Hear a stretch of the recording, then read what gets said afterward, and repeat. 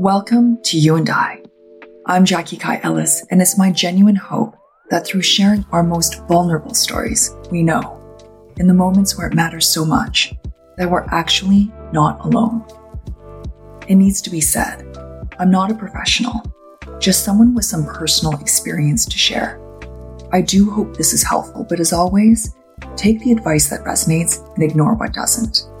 And don't hesitate to seek out professional help through a trusted source. We have resources on our website. For this month, I'm exploring the question, how do I overcome imposter syndrome, with my guest, Ruchika Tulsian. She's the best-selling author of Inclusion on Purpose, an intersectional approach to creating a culture of belonging at work. And she's currently working on her next book called Uncompete, Dismantling a Competition Mindset and to Unlock Liberation, Opportunity, and Peace. She's a regular contributor to the New York Times and Harvard Business Review. This is where she co-wrote an article called Stop Telling Women They Have Imposter Syndrome. I must admit to you, I'm traveling in Hong Kong right now, and I have less than reliable internet connection, so the first part of our conversation, unfortunately, was lost. But what I told her was that I was feeling a lot of imposter syndrome, especially after reading her bio. She said she was hoping to reframe those words for me. We spoke about the history of imposter syndrome itself, which I will instead quote from her article. Imposter syndrome is loosely defined as doubting your abilities and feeling like a fraud. It disproportionately affects high-achieving people who find it difficult to accept their accomplishments. Many question whether they're deserving of accolades. Psychologists Pauline Rose-Clance and Suzanne Imes developed the concept, originally termed imposter phenomenon, in their 1978 founding study, which focused on high-achieving women. They posited that despite outstanding academic and professional accomplishments, women who experience the imposter phenomenon persist in believing that they are really not bright and have fooled anyone who thinks otherwise. Their findings spurred decades of thought leadership, programs, and initiatives to address imposter syndrome in women. What's less explored is why imposter syndrome exists in the first place and what role workplace systems play in fostering and exacerbating it in women. In addition, we spoke briefly about why and how this disproportionately affects women of color in the workplace, and how bias and exclusionary systems don't support women of color to thrive in the first place. So now that you're more or less caught up, let's jump into our conversation. During the times of the early pandemic, I was wishing that more of these white male global leaders were having those feelings of questioning themselves, second guessing, asking do I have all the information? Have I talked to all the experts before making bold proclamations like masks don't matter or something like that, So I actually think that there's a lot of merit to those feelings of, asking questions about your ability, making sure that processes are more collaborative, even if you are in a very visible or very leader, front position, asking those questions do I have everything I need? Should I double check to make sure I have everything I need?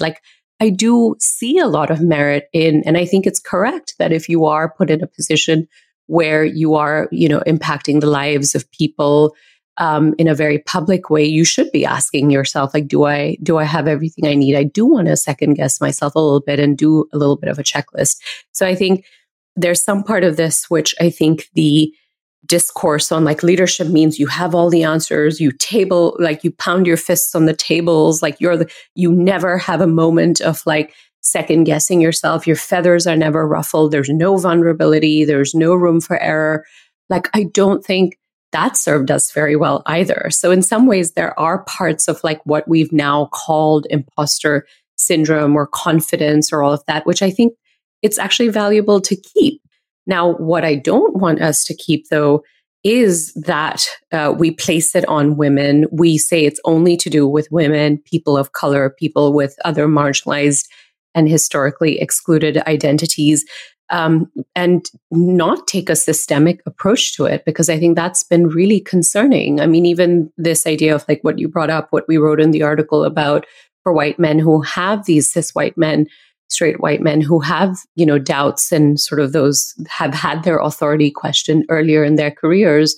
Later on in their careers, research shows they do have sponsors and very much so mentors who very much, make sure that they're affirmed, that their authority is affirmed, that they are lifted up, right? I mean, research around even sponsorship shows 3/4 of sponsors pick proteges of the same race and gender as them. So if you think about the fact that largely, even corporate North America, the large corporations all over the world are largely run by white men. If 3/4 of the times the proteges they pick are the same race and gender as them, then who's getting affirmed? Who's getting groomed to be future leaders and having their sort of doubts or authority questioned in the past? Who's having that abated versus the rest of us as women of color, who often, when we do show up, when we're assertive, I mean, I think we both have that common identity. I know I've like in my book, I've talked about how I don't love the term Asian to lump together so many beautiful, different, diverse identities.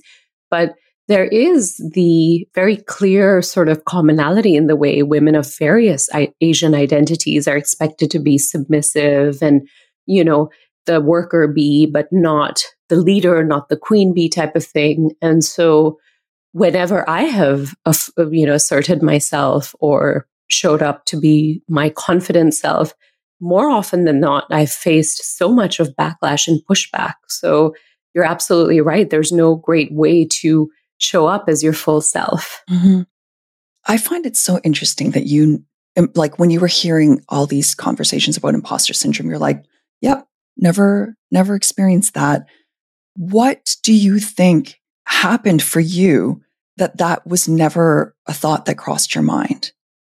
I think I saw the systemic issues fairly early on. I think I saw what it was like within the Indian diaspora in Singapore to be around these brilliant, beautiful, loving women who were just never given the respect, never given the,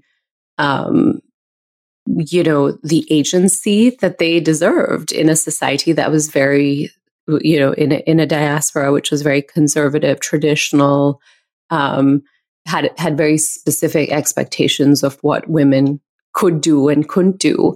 And what I saw again and again through various points of my life was that difference between if you are affirmed, if you are told like your voice matters, the way you're showing up is lovely and beautiful, and I love it.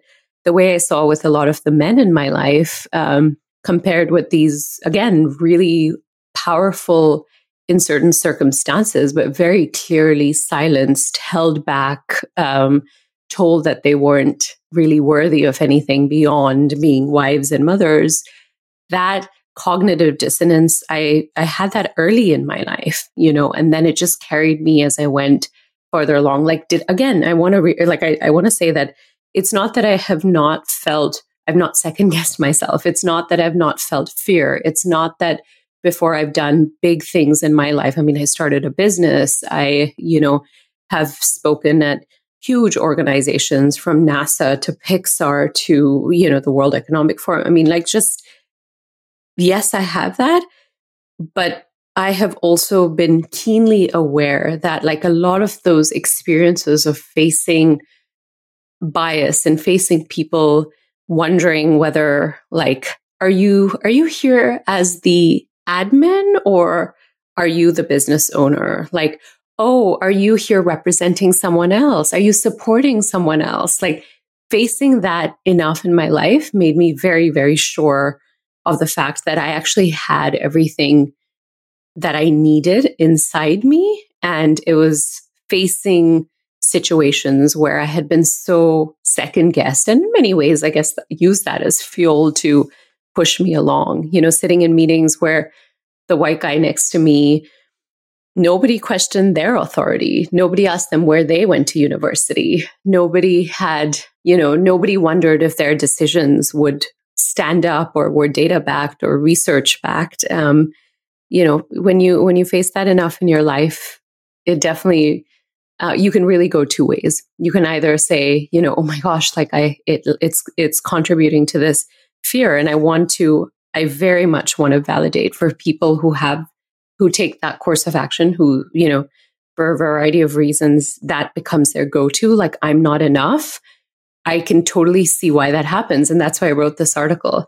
And I think for me, for some reason, it just fueled me to feel differently. It just fueled me to say, actually, I do feel like I have it in me, and I know I'm going to face these challenges, and I do need to get ahead of it rather than let it define me. It's almost like you were able to see the BS behind the situation and be able to divorce this, pathologizing from who you genuinely are as a human being, someone who does second guess themselves, someone who does, like, everybody suffers from moments of low self-esteem. Everybody questions themselves and says, am I really qualified for this? And wait a second, did someone give me a chance that I'm not ready for? I mean, these are all questions that everybody's had, but there's a difference between genuinely asking ourselves those self-reflective questions and feeling like we have a syndrome. That's really the difference that you're pointing out. Absolutely. For you, you just could see that there's nothing wrong with me. I'm just a human being, and I know I can overcome these thoughts that I'm having and be very real, because sometimes we do get ourselves into situations for which we're ill prepared. And that's also a very good thing to recognize and rectify. When you see women of color pathologizing each other with this term imposter syndrome, how does that make you feel? What goes through your mind? That's such a good question, because I will say that one of the things that I feel good about, or something I'm starting to see more of, is actually more women of color. And I'm sure I'm sure this conversation has happened in smaller groups even before our article, and certainly after our article, very much more, with women telling us this article did change the way that they saw imposter syndrome. So largely, I would say, especially among communities of women of color, I have noticed a lot more of that, I don't know, there's some BS around this, like it doesn't feel right. And I don't really wear it as often. But what I have seen, where I have seen it really take shape and take flight, is more in the way that white leaders and managers have put it on women of color and used terms like imposter syndrome or confidence issues, or and the flip side of it is some of the way that we've received biased feedback, often based on sort of which groups we're part of. So in Inclusion on Purpose, in my book, I write about the biased feedback that women of color receive. And, again, for Asian women, often it's that intersection of like, works really hard, does a good job, lacks leadership skills, right? All the way to the way, unfortunately, Black women are called aggressive or angry, and how that impacts their careers, to, several Latin women I spoke to for the book talked about how, they've sort of been defined as either sort of hysterical and very sort of loud, or the stereotype is, there's this sort of sexy Latin woman stereotype, unfortunately, in workplaces. And seeing against a more nuanced conversation around the way we're allowed to be in the workplace, what's acceptable in a white Eurocentric sort of definition of professionalism, which, there's been some good scholarship around, and a lot of questions around, like, in what ways are we accepted, and in what forms are we not accepted, from the way we wear our hair, to the way we wear our clothes, to the way our names are, to, all sorts of things. So it really fills me up with a lot of joy when I start seeing more of us coming together and questioning why these terms exist, and do they really fit sort of where we're at. But when I have heard women of color tell me, they still feel confidence issues. Many will say, "I'll never use the word imposter syndrome around you again." But when I do hear, versions of it or variations of like, I don't feel confident, or I don't feel like I have it in me, or whatever it is, I'll always really try and point the conversation to, is it true? And where did that come from? And do you feel like you belong? Do you see people like you as your peers? Do you see people like you in leadership? I mean, I know what it's like to go to workplaces where I was literally the only, and that too, being an Indian woman is surprising, but truly like the only woman of color, the only person with a name that wasn't pronounceable to the majority of my peers, the only one who had grown up outside this country, outside the United States, with a global experience. So that starts to add up. Of course, you're going to be made to feel like you don't belong. Of course, you're going to be made to ask, like, am I too much? Does my name, from literally from a young age, I've wondered, like, I really wish I had a different name, or I wish I had like two names, like my home name that like my family would call me, and a different name that I could be known as in the workplace, or in school. Obviously, it starts early in school.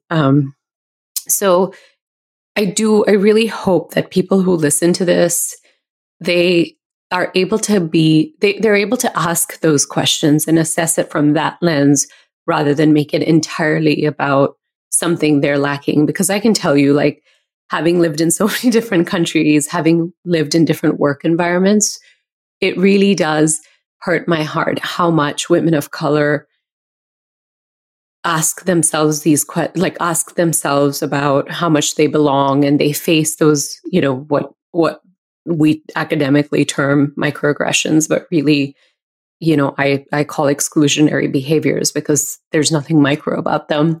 It really does. It's so exhausting. The mental load is just absolutely exhausting. I remember in an early part of your book, you said that something along the lines of, we may not even be able to imagine what a world of equality looks like. And I thought that's so true, because, you see these things where they ask people in the 1950s what the year 2000 would look like. And they're trying to imagine all these things. Oh, people will be in flying cars. And it's kind of like that. How can we possibly imagine this thing that feels like both like it should be now, but yet so far away? It would be like imagining the internet in the 1950s. Mm-hmm. How do we get there? Like, what is the way to get even one step closer in our lifetimes to inclusive work environments, but also just equality, period? Jackie, if you had asked me this a year ago, I would have said, like, I don't know.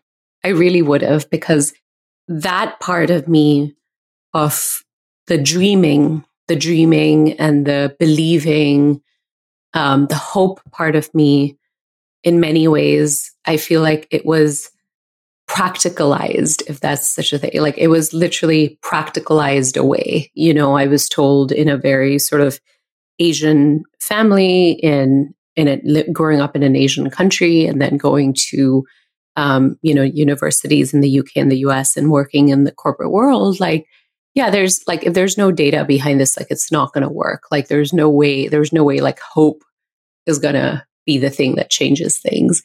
But I actually think it's a conversation you and I have had about being moms, about being mothers. I think that really it really blowed my mind when I thought about, like, when I think about, like, what type of world do I want to create and leave? Like, what's the legacy I want to leave for my son, who's now 7? Like, do I really want him to grow up in a world where people are still, being told they have imposter syndrome and that they lack confidence. I mean, for him as well, as a brown boy, I mean, there is a little bit of that, right? Like there, you can already see the social hierarchies forming for, brown boys in the US, where there's a little bit of like, okay, you're not quote unquote threatening, which is horrific and terrible and extremely racist challenge I see among, my son's Black male friends, especially.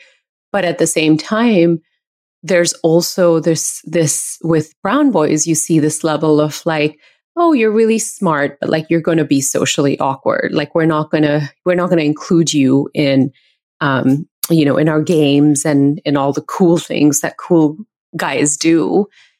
And when you see that sort of happening, when you see that hierarchy already forming at such a young age, like it does frighten me to imagine like what's the world going to look like in 20 years? Are we still going to be having these conversations?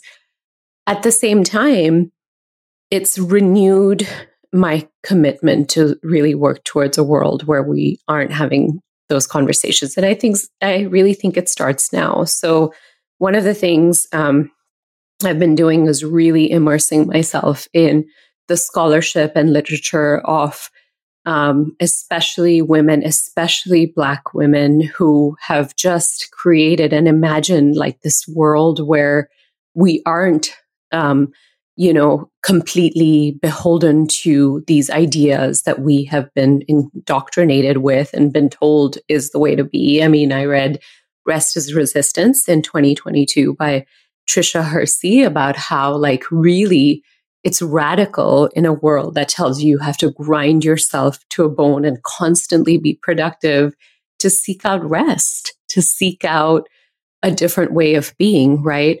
I have, as I write my next book, Uncompete, really thought about like, what were the definitions of success that I was conditioned with, that I thought were non-negotiable all throughout my life, right? Like there's a very clear checklist, especially being a daughter of immigrants, right? Like get into a good school, get into a good college, get a good job, get married, make sure you have children. Like the checklist was really clear and endless. And now as as I'm in this stage of my life and writing Uncompete, I realize how much of having such a clearly narrow defined path, which actually often didn't really fit with what I wanted to do with my life, did build all these sort of insecurities. I wouldn't say imposter syndrome, definitely, but definitely this feeling of like walking into workplaces and being conditioned to think like the way that I brought the version of me as my authentic self wouldn't be welcome. And I had to change it, right? And I had to sort of be okay with constantly being told like, oh, you're not enough the way that you authentically are.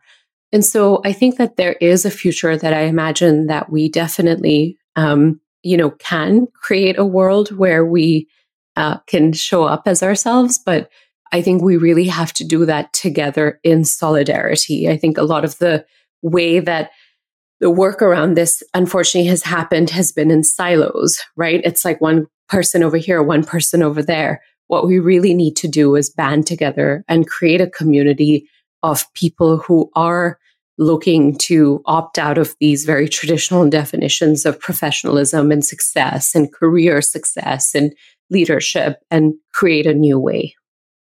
In a moment, Ruchika and I talk about parenting boys in a world of inequality. But first, a word from our nonprofit partner. In each episode, we feature a nonprofit chosen by a previous guest. It's a small thanks to them and to our community. Today, Brian Hart Hoffman has chosen No Kid Hungry. Every child needs 3 meals a day to grow up happy, healthy, and strong. But 1 in 5 kids in the U.S. face hunger. That's 13 million kids. It shouldn't be this way. That's why No Kid Hungry, a national campaign run by the nonprofit organization Share Our Strength, is working to end childhood hunger in America by helping launch and improve programs that give all kids the healthy food they need to thrive. No Kid Hungry equips schools and community organizations across the U.S. with the technical assistance, funds, and resources they need to connect kids with healthy food. But they can't do this alone. To see a world where no kid hungry is a reality, It takes all of us, and it's easy to make an impact. Just $1 donated can help No Kid Hungry provide 10 healthy meals for kids. Join them. Visit nokidhungry.org to learn more and get involved. Now back to our interview. How do you raise your son in this regard? Like, what are you saying to him? Because for sure, I think about when I'm raising Kai, and I've experienced the most amount of sexism after having a child. I never knew that being a mother would all of a sudden turn me into, I mean, I can't even get into it because this would be like a 5-hour long podcast for sure. But the kinds of conversations I've had with my husband about equality has made me reconsider how I want to live my life and how I want my home to function so that my son never grows up with those same assumptions. What do you say to your son? What kind of situations come up for you that you feel would, I guess, shift those mindsets for him? I'm like, are we the same person? Because also, I remember being in the exact time of my life that you're in terms of age of child.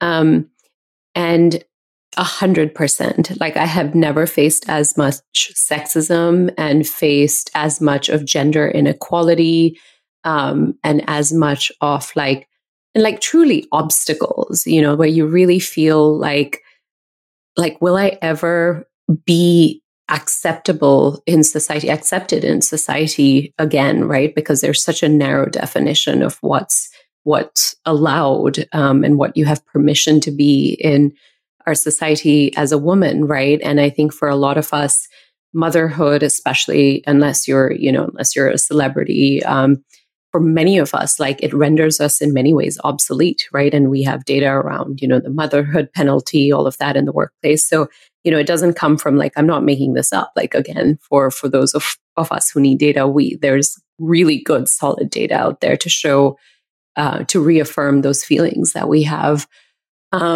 At the same time, I think you have to push against it because it's so hard. I mean, from quote unquote small things to, when my son was 4 or 5, he saw me putting nail polish on my fingers and he said, "Can I try?" And I said, "Yes." And I painted his fingernails to letting him or to encouraging him to buy clothes and, things that are sort of cute and cuddly. He loves pink. He loves cats and kittens.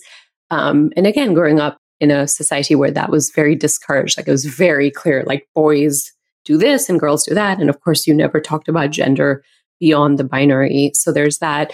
Engaging him early in social justice work. I remember he was like 2 or 3 and we went to there was a big MLK Junior Day march and rally that was happening in Seattle. Just being really thoughtful about like how I present who I am. And it starts to come in. Like he said one day to me, he said, "Mom, I know that like boys are good at math, like you and like Daddy and I love maths and you don't like it. Girls are not so good." And I really had to sit down and change that narrative, right? Like I had to sit down with him and say, like, don't ever say that again, as he got older. I remember I was giving a talk that was a more shorter talk. It was like in the Pecha Kucha format, so 5 minutes long, otherwise he won't be able to sit through a 45-minute kind of conversation, but it was a 5-minute one. And, I asked my husband to bring him along. And the next day he actually said to me, he's like, "So Mom, can boys give speeches on stage?" Because he thought it was like only women could give speeches on stage. So I think it starts early and it starts often. In our household now, like his dad does the entire, what we call the breakfast service in the morning, and in every way you really have to push against the way the systems have been set up, right? And in most schools, in most kindergartens, and most daycares, it's always mom's on speed dial if the child is sick, right? It's mom who gets asked like, "Oh, do you want to do a play date or do you want to, get together for whatnot?" And it's really, we do have to change that. And it requires constant effort. It's never, I'll give you an example that was like so shocking to me. When my son was born, and I don't recommend this, but we had to make a trip and fly with him when he was 2 months old. So it was after his first set of vaccinations.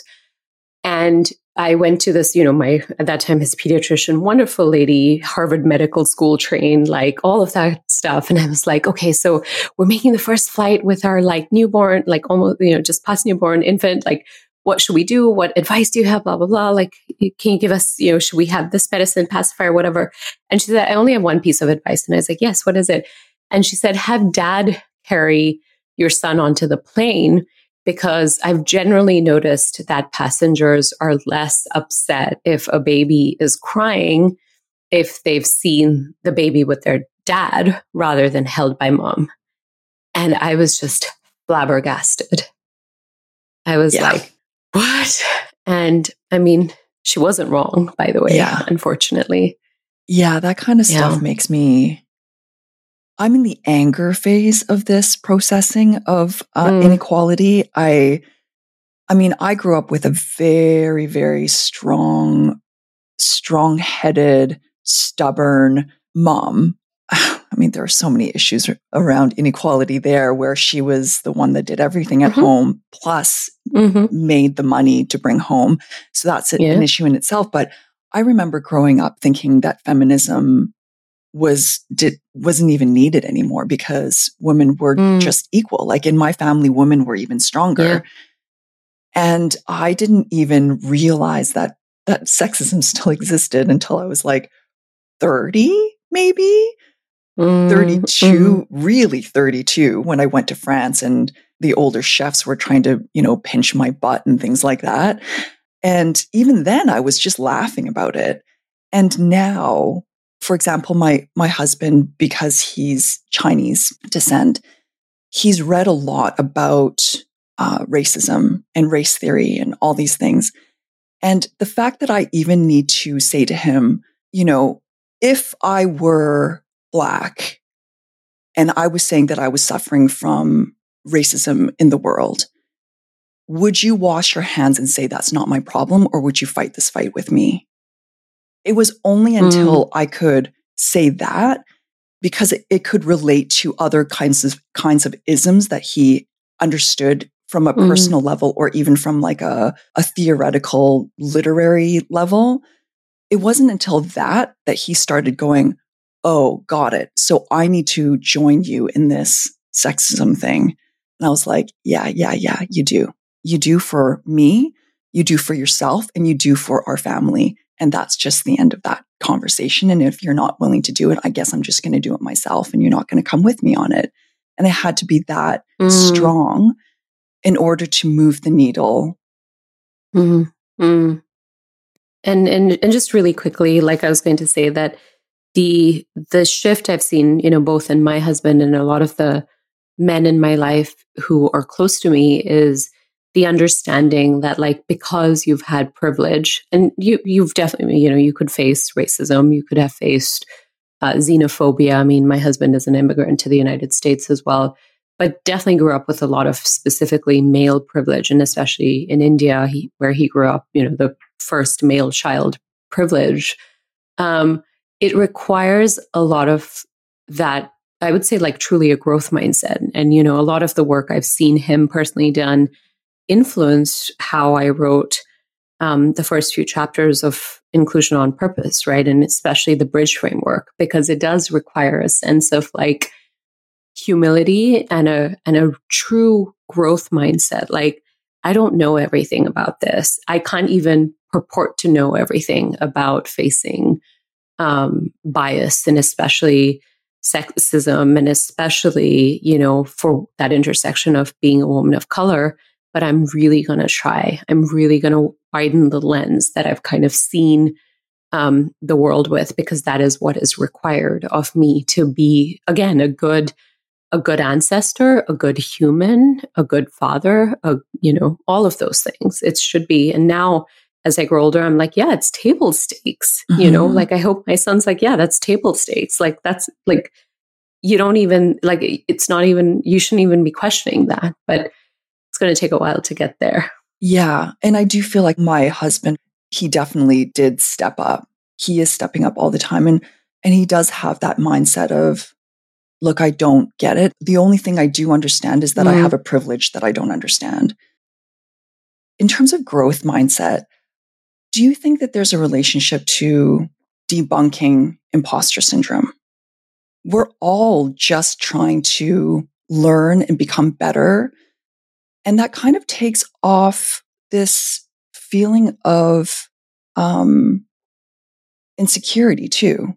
If we take imposter syndrome out of the picture, all we're just experiencing is insecurity without the pathology. If we were to feel or change our mindsets to be more like a growth mindset, we can then feel a little bit like, maybe I don't need to feel insecure. Maybe this is just a part of learning. And so it kind of like diffuses this idea of imposter syndrome completely. Do you think? Yeah, I think there are a couple of things here. I really would love that to be the case for literally everyone, because I think we would give the world a lot more grace if we did that. I think a lot more, I look into leadership, especially in the inclusion strategy practice I run, and it really astounds me how many leaders I meet even today, especially around issues of DEI and belonging, who say like, I can never make a mistake. Like I can never be vulnerable. I need to have all the answers. Like, or even like, I'm scared to engage because I'm scared I'll get so much wrong.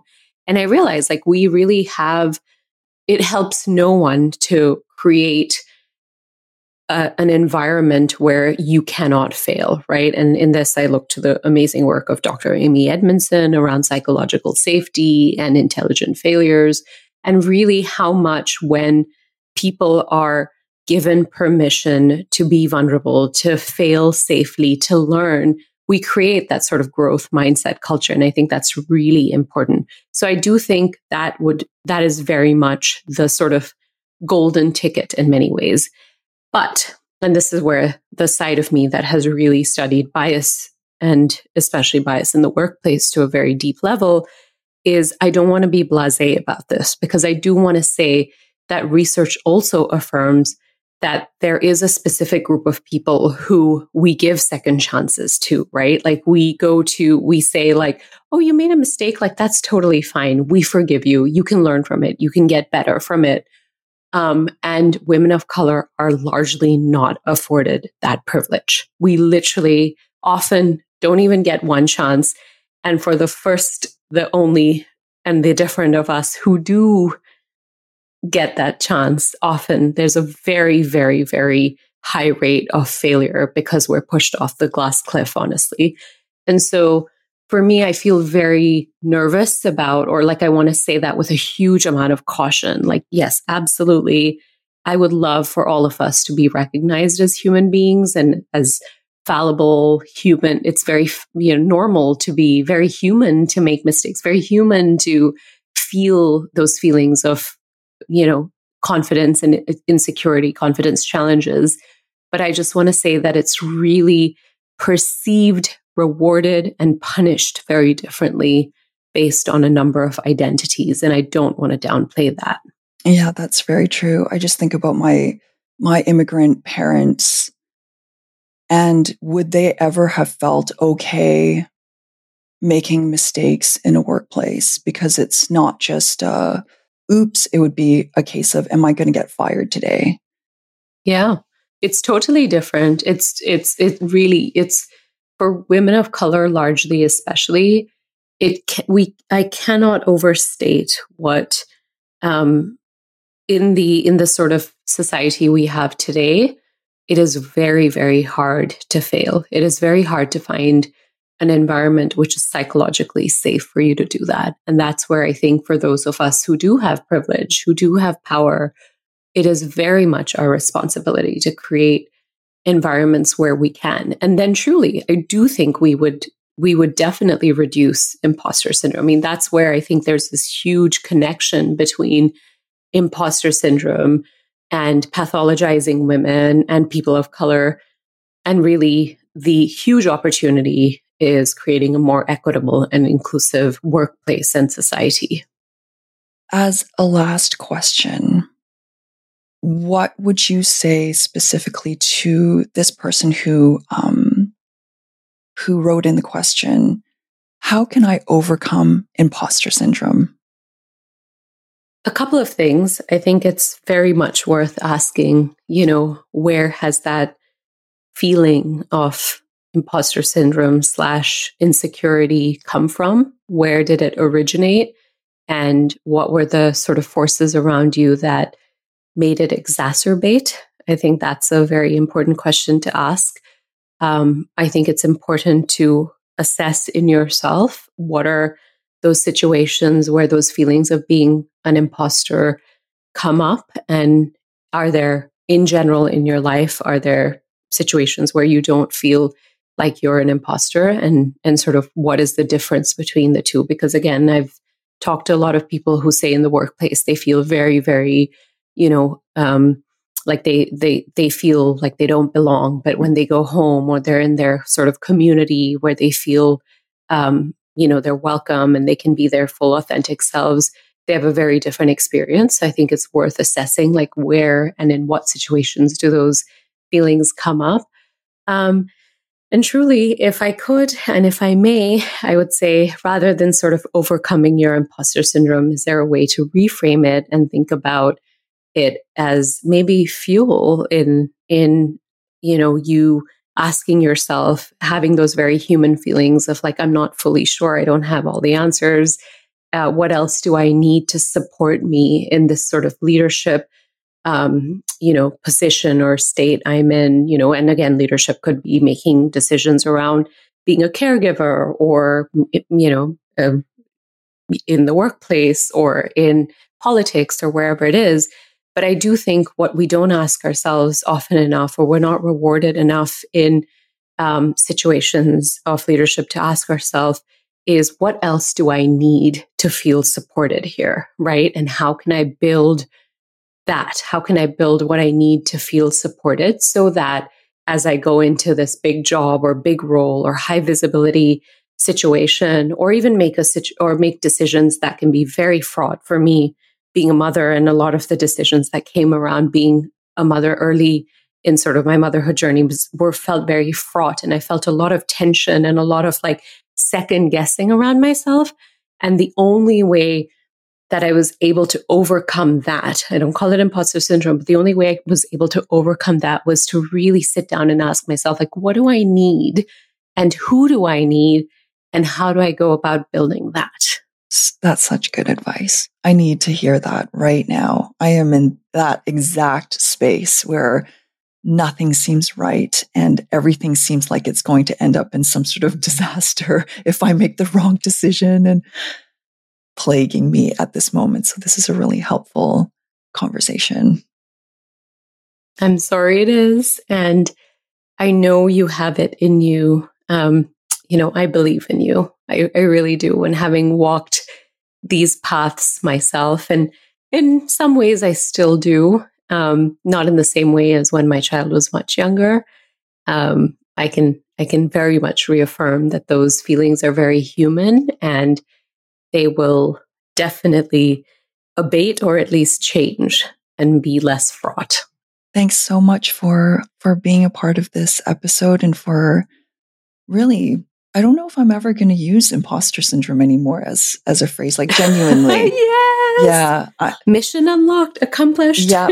I'm just going to be like, wow. Oh, okay. So do you mean you're human and you're just feeling some feels? Oh, okay. Yeah. Well, why don't we talk about those instead? That's probably what I'm going to do from now on. Yes. Thank you so much. I really appreciate your time. And I really, really hope that, that this conversation will help the asker, and that they'll do away with the imposter syndrome title as well.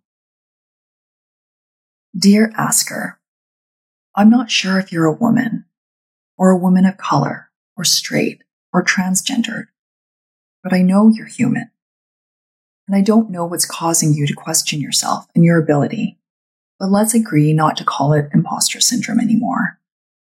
Let's not fall down that same path of making ourselves wrong because we do what all humans do. We second guess ourselves. Let's not make ourselves ill because we self-reflect and feel insecure about not having it figured out all the time. And if you're a woman of color, let's not blame ourselves for feeling inadequate when in so many ways the world was set up to make us feel just that. If I look back into my own history, I can understand why I second guess myself to the degree that I do. Why I felt automatically apologetic when I've negotiated for myself at work or in relationships. Why my default is to be thankful and not to cause trouble because I grew up in an immigrant family where that was the mantra. I see why I've stood awkwardly to the side at cocktail parties, unsure of the inherent value I bring to a conversation outside of my achievements and titles. I can see why I make myself less authoritative in order to seem less threatening, only to then question my own authority because I've been putting myself in that box for so long that I actually forgot I was the one that put myself in there in the first place. I can see why, when learning to be a parent, it feels like it's never right or never enough as a mother. I can see that growing up in a predominantly white community always made me feel wrong. I had the wrong eyes, the wrong profile. Apparently, my face was too flat. I had the wrong lunch. My family was too loud and seemed to others like they were fighting when they spoke. I understand why I hid my Chineseness. I understand why I never felt like I belonged. As I got older and I tried to find my way in the workplace, I was praised for being the, quote, good kind of Asian, the one that worked hard and was subservient, the one that was first to arrive and the last to leave, the one that was accepted as long as I was not too demanding or asserted my opinions too much, because then I would flip into the stereotype of being a tiger lady. I was careful to be pleasant and beautiful, but also careful not to cross the razor-thin line into inviting fetishism. And even as I write this, it breaks my heart because though this was my experience, I didn't have to suffer the plethora of other biases that women of other ethnicities have to face, like being called hysterical or angry just for being me.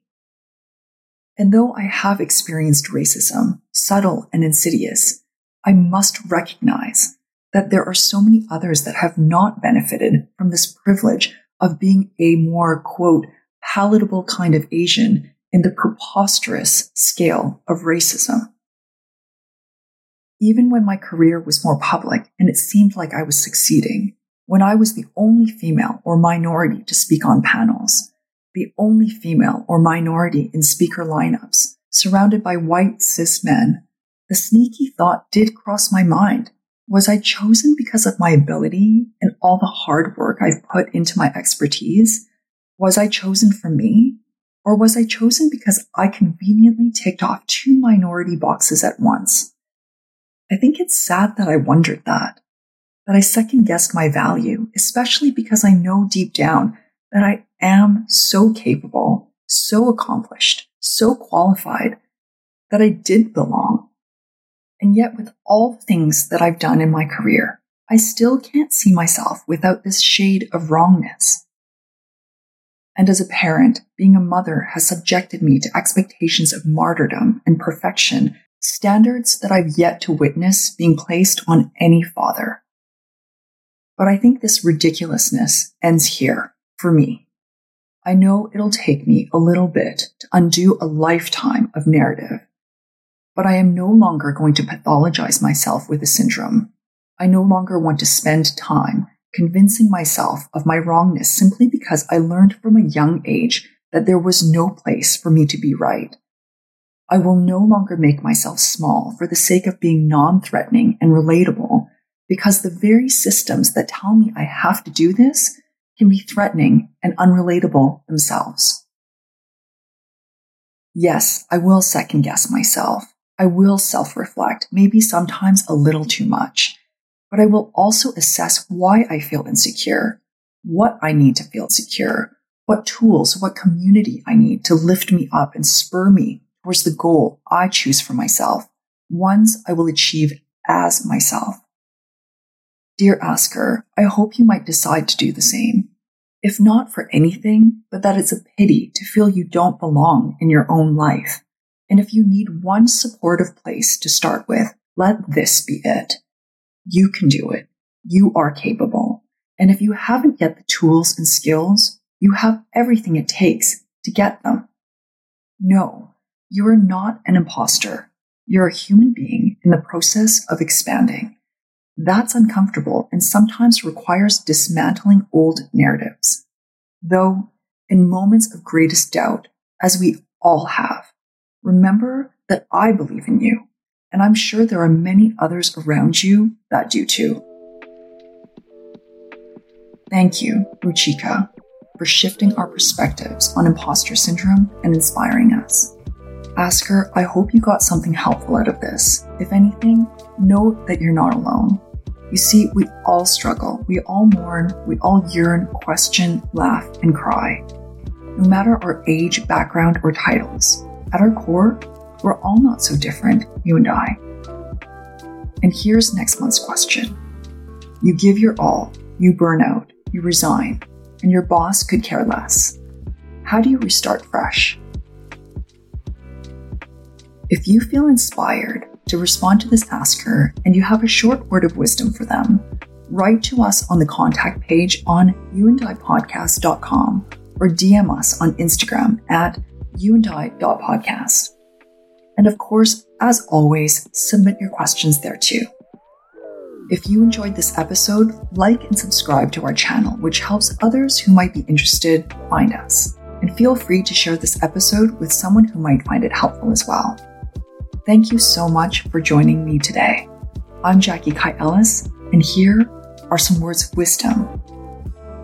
My story of overcoming imposter syndrome happened about 1.5 years ago when I happened to sit next to a CEO of a major luxury brand by chance at a tech conference. And 4 weeks later was offered a role to be the director of new tech, reporting directly to him. Now, I'd never worked in a brand at this level. I'd worked freelance for small businesses and startups before, and the tech that I was the expert in was ever evolving in the world, very new, and I'd only been working in it really for 6 months to a year. So I really questioned if he'd made a mistake hiring me almost every day for the first few months. I was able to overcome this with many mentors, but with a few key lessons that I learned from people on LinkedIn and colleagues who were able to guide me towards a better mindset. So the first guide I would say is that the world really doesn't present you these opportunities if you're not ready for it. So the fact that this came into my lap was meant that I could take this on. The second is that the person who hired me is very intelligent and very good at his job. So it's actually quite a disrespect to his intelligence to think that he might have made a mistake. He really did choose me for a reason. Another point is that you're really not supposed to be 100% qualified for any job. Every job is meant to be something you learn and grow into, and that the goal is not to be perfect, but to be constantly evolving and doing better. If you were the best 100% person for the job, you'd be too expensive for this role and probably not available, and companies know that. So it really didn't matter for me if I was perfect, but that I grew and got better each day. And as soon as I focused on that, it helped me relax. It helped me really focus on just producing work, making mistakes, and growing myself into this role, as well as growing the tech in this company. And what that resulted in is that at the end of my 1-year contract, I was renewed with a raise, and I've led the company to being a leader in this innovation in its category. So though I still have a lot to learn and that imposter syndrome still comes in and out, I definitely feel a lot more in place in this company and excited to continue learning and growing into this role. It's difficult to even attempt answering this without beginning to question if I have done enough and know enough to merit answering this question. Isn't that just the nature of this dreaded feeling? I believe imposter syndrome is the burden of the creative. It is those of us who are creating our own paths that tend to fall into this feeling trap because the road ahead is completely up to us, and doubt creeps in when we don't know the answer or what direction to take. How to overcome? Consider how you are defining the standards to which you are holding yourself up to.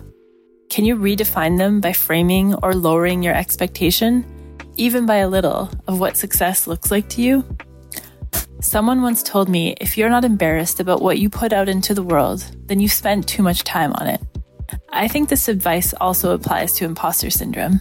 If you feel that inkling of a feeling that you aren't supposed to be where you want to be, it's simply fear creeping in. Know that experience and knowledge exist as a continuum. There is no point to achieve in which you finally have it all figured out. It simply isn't possible.